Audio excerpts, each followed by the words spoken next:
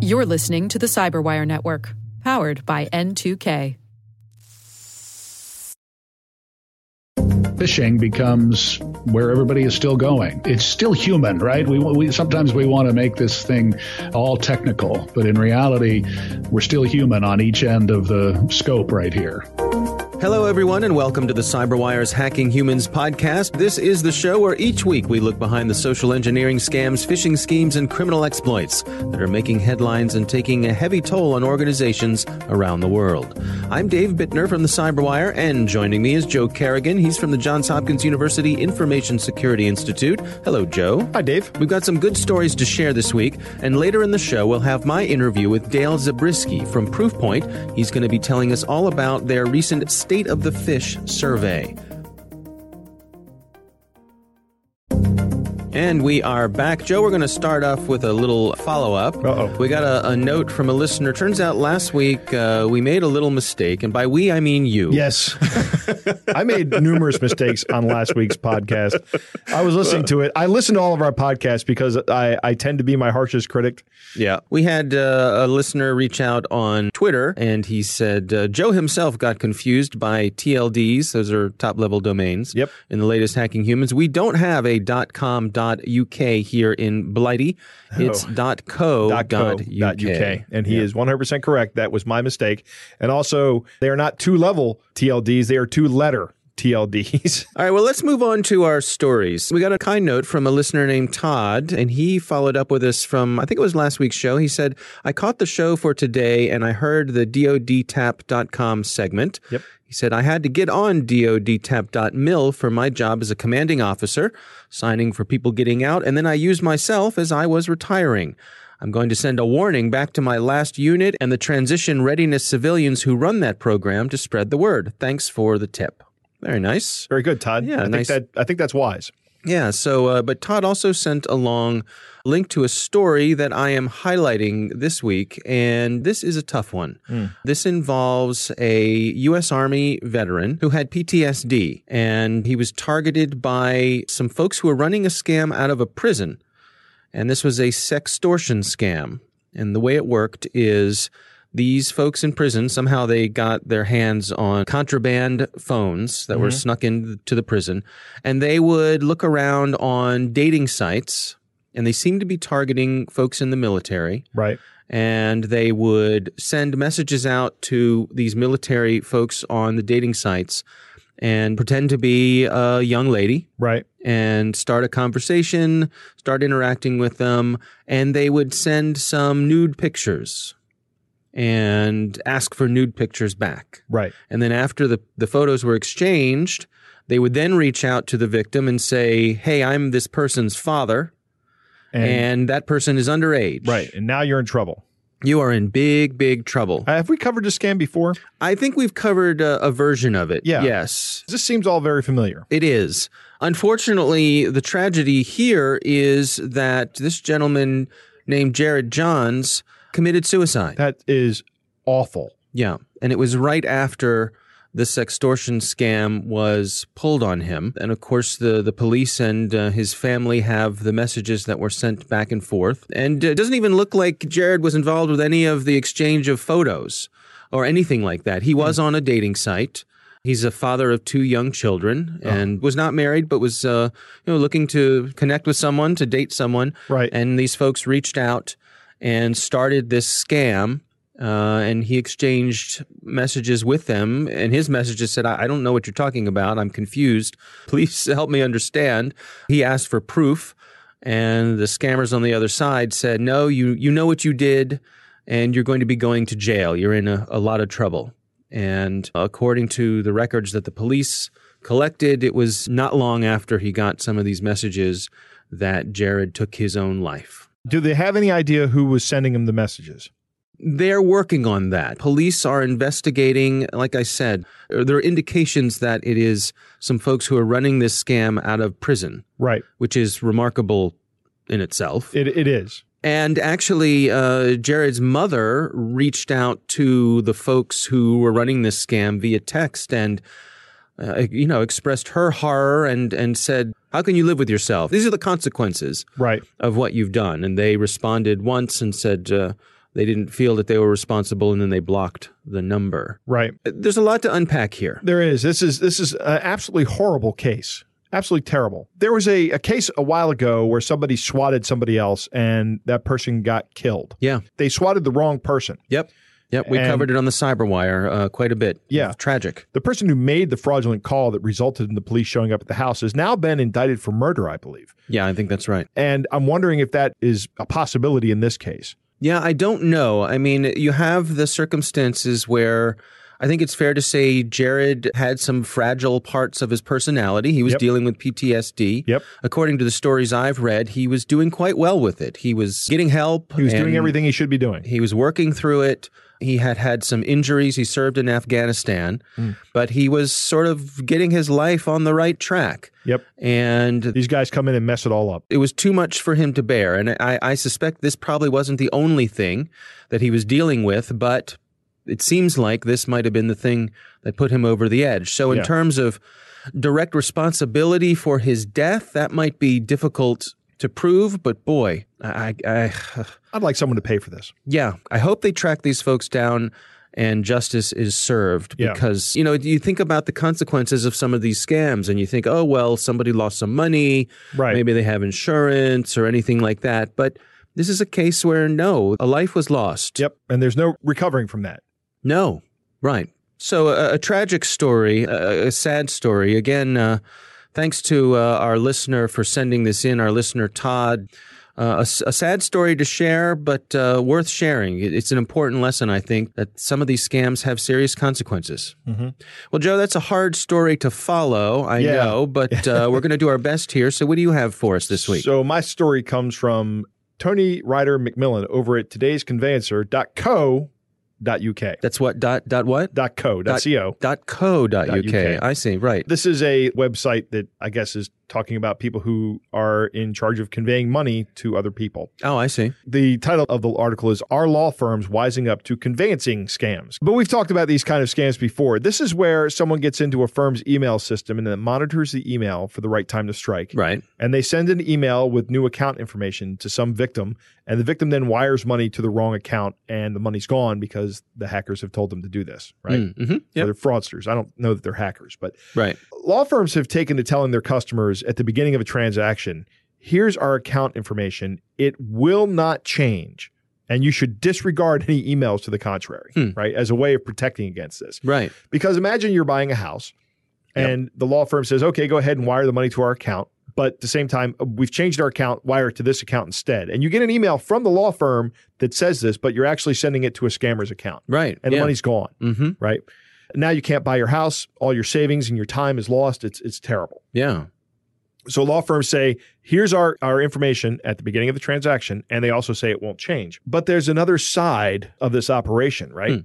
The client has bank information as well. And if the scammers compromise their email and monitor that email traffic, they can tell the law firm, send the payment here, right? So now this is money leaving the law firm going to a client, and the client's been compromised.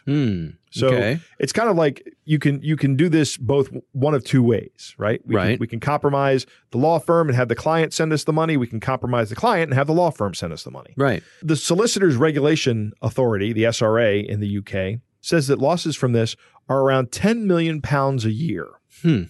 That's $13.3 million right now. Wow. Every year getting lost this way. Yeah. And here's the interesting part of this article that I hadn't ever been aware of or considered before. But do you know when these scams are most likely to occur? No, when? On Friday afternoon or Monday morning. And you think about this. On Friday afternoon, your head's not in the job, right? You're thinking about the weekend. You're getting ready to go. Right. You've got plans. Everybody just wants to get out of here. Right. Everybody wants to get out of here. Plus, if you are targeted for a fraudulent wire transfer and it happens on a Friday afternoon, you may not know about it till Monday morning when you find out about it. There's a time window for the scammers to get in and move the money around so you can't get it back. And the other one is Monday morning when you show up at work. You may not be at your best. You may have been up late watching the Dragons Ulster game.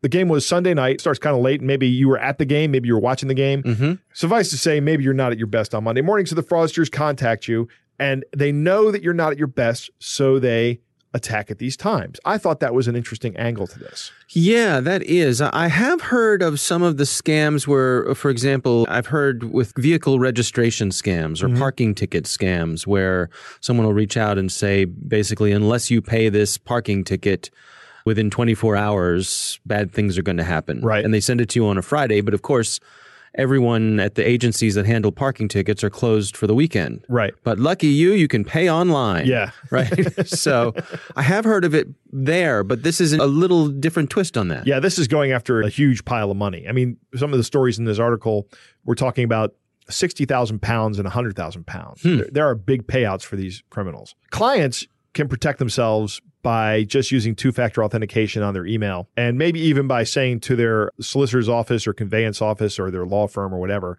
that, hey, here is my banking information, and it also will not change for the duration of this, and you should disregard any emails to the contrary as well. All right. Well, it's an interesting story. Joe, it's time to move on to our catch of the day. My favorite part of the show.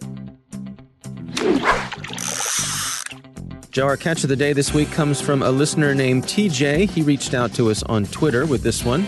Now, this message claims to come from London, so you know what that means. .co.uk. Yes, but it also means ridiculous accents. Okay. It goes like this. Dearest, my name is Shirley Taylor. I'm presently in London Hospital undergoing chemotherapy and radiation therapy treatment for lung cancer. The doctor said the cancer is at its final stage and I have few days to live. My late husband left 15,500,000 British pounds sterling in my account before his death. I'm contacting you because I want to use the fund for charitable foundation for the needy in your location. My last wish is to help the needy, motherless, less privileged, and widows. I will instruct my bank through my lawyer in writing to transfer the fund to you once I receive your reply. God bless you, Mrs. Taylor. What do you think, Joe? I think that was a great accent. That's one of your finest performances. Oh, thank you very much. Yes, I'd like to thank the Academy. Right. Go on. Yeah. Miss Taylor.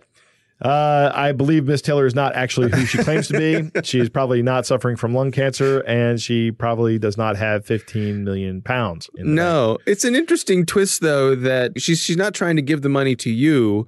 She's trying to give the money to needy people, right. And I guess sort of banking on your greed that right, once you get your dirty mitts on this money, well, yeah, you might send some to the less privileged and the widows, but right, 15 million pounds sterling sitting in your account, maybe you'll take a little commission. There is no hook in this, right? I mean, it looks like there's no hook, but what's in it for me? Why would I even respond to this? I don't understand. Well, I think to have a big pile of money sent to your bank account from across the world with someone who is soon going to be dead and not be able to claw it back. Right. So I think it's just relying on me being crooked. Exactly. Right. On your greed. It's greed. It's just greed. Yeah. Relying on your greed to take advantage of a poor dying woman. So I guess these guys are kind of like, there's got to be people like us out there we can scam. Right. We can't be the only ones. Yeah. Right. Talk about no honor among thieves. Right. Boy. All right. Well, that is our catch of the day. Coming up next, we've got my interview with Dale Zabriskie from Proofpoint. He's going to be talking about their State of the Fish survey. And we are back. Joe, recently I had the pleasure of speaking with Dale Zabriskie. He is from Proofpoint, and they recently published a report called The State of the Fish, and we're going to talk to Dale about that. Here's my interview with Dale Zabriskie.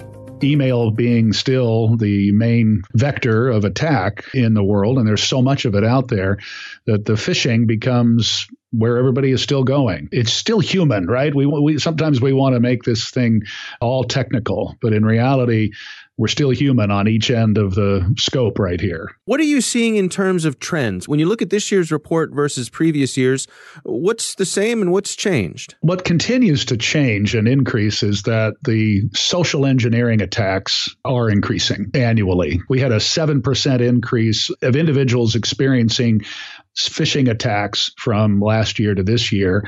And then we saw increases on things like voice phishing, or vishing as we call it, and text phishing. These are things that are starting to really become commonplace in the world today. Almost half of our respondents said they experienced the voice phishing and the text phishing in 2018.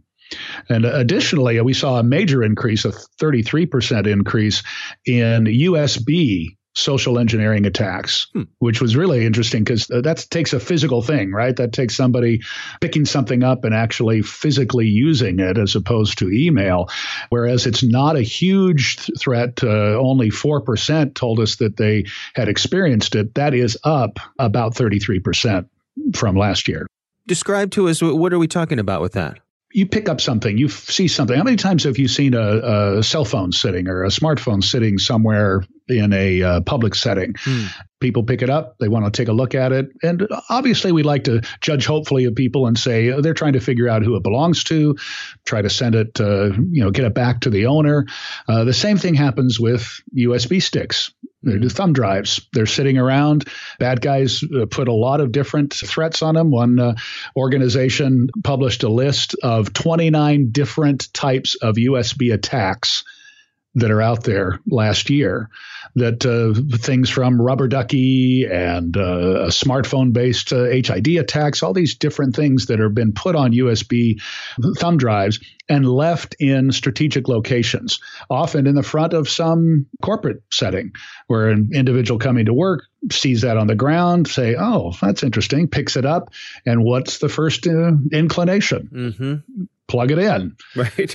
Right. Yeah. Hey, curiosity kills the cat, right? It does. And the credentials as well. Right. It's so true. And yet the attitude, oh, I got a free thumb drive, as opposed to, what's the best practice? Take that thing, walk it into your InfoSec people and say, I found this outside. You deal with it.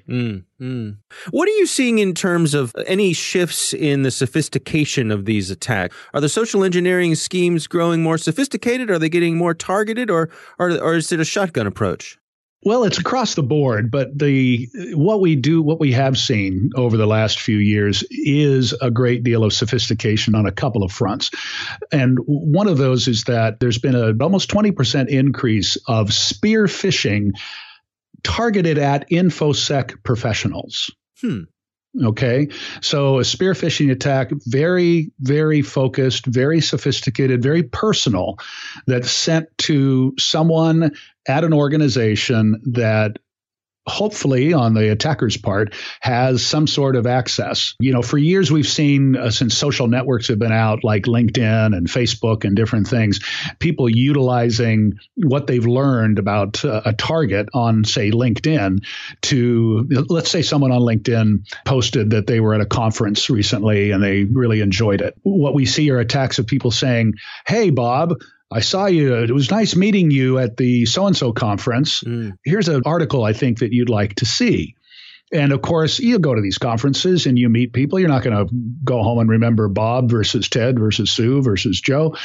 And so, yeah, I was at that conference. Oh, yeah, let me take a look at that. That's interesting. And that's where the attack gets propagated.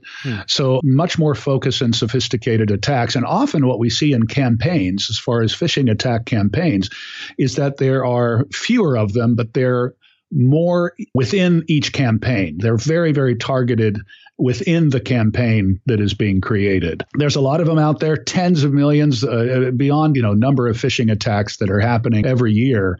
But the sophistication and the focus of them is what we're seeing increase dramatically. They're getting very, very smart. One of the other big findings in this report is that there's been an assumption that younger workers are better at combating the threats that are out there because the millennials, or however you want to define them, are more technically savvy. They think they've been around. A lot of people have never known anything but a computer or a phone or a screen in their hand, right? They've never known anything but the digital natives.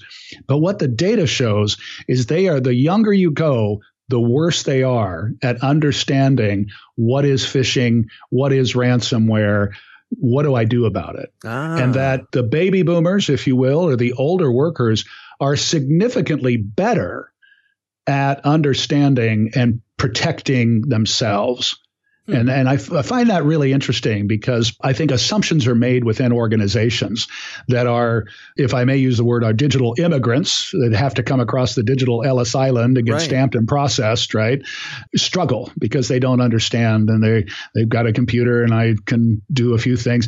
But really, they're more aware of what's happening in the space, and they're less trusting of things that come in. I think the millennials, if you will, they're continuously partially connected, right? They're always partially connected one way or the other, and that it's just part of their lives. And so they just, oh, here's something else. Oh, that's interesting. Oh, I wonder what that says. Don't assume that the younger people get it, and target the training to understand who really needs what type of approach, but that as you have individuals, across all age groups and understanding and experience, one thing is not going to do it all for everyone. Yeah, that's a really interesting insight. It's a friend of mine says, never underestimate both the wisdom and guile of an older person. Yeah, that's right. Exactly.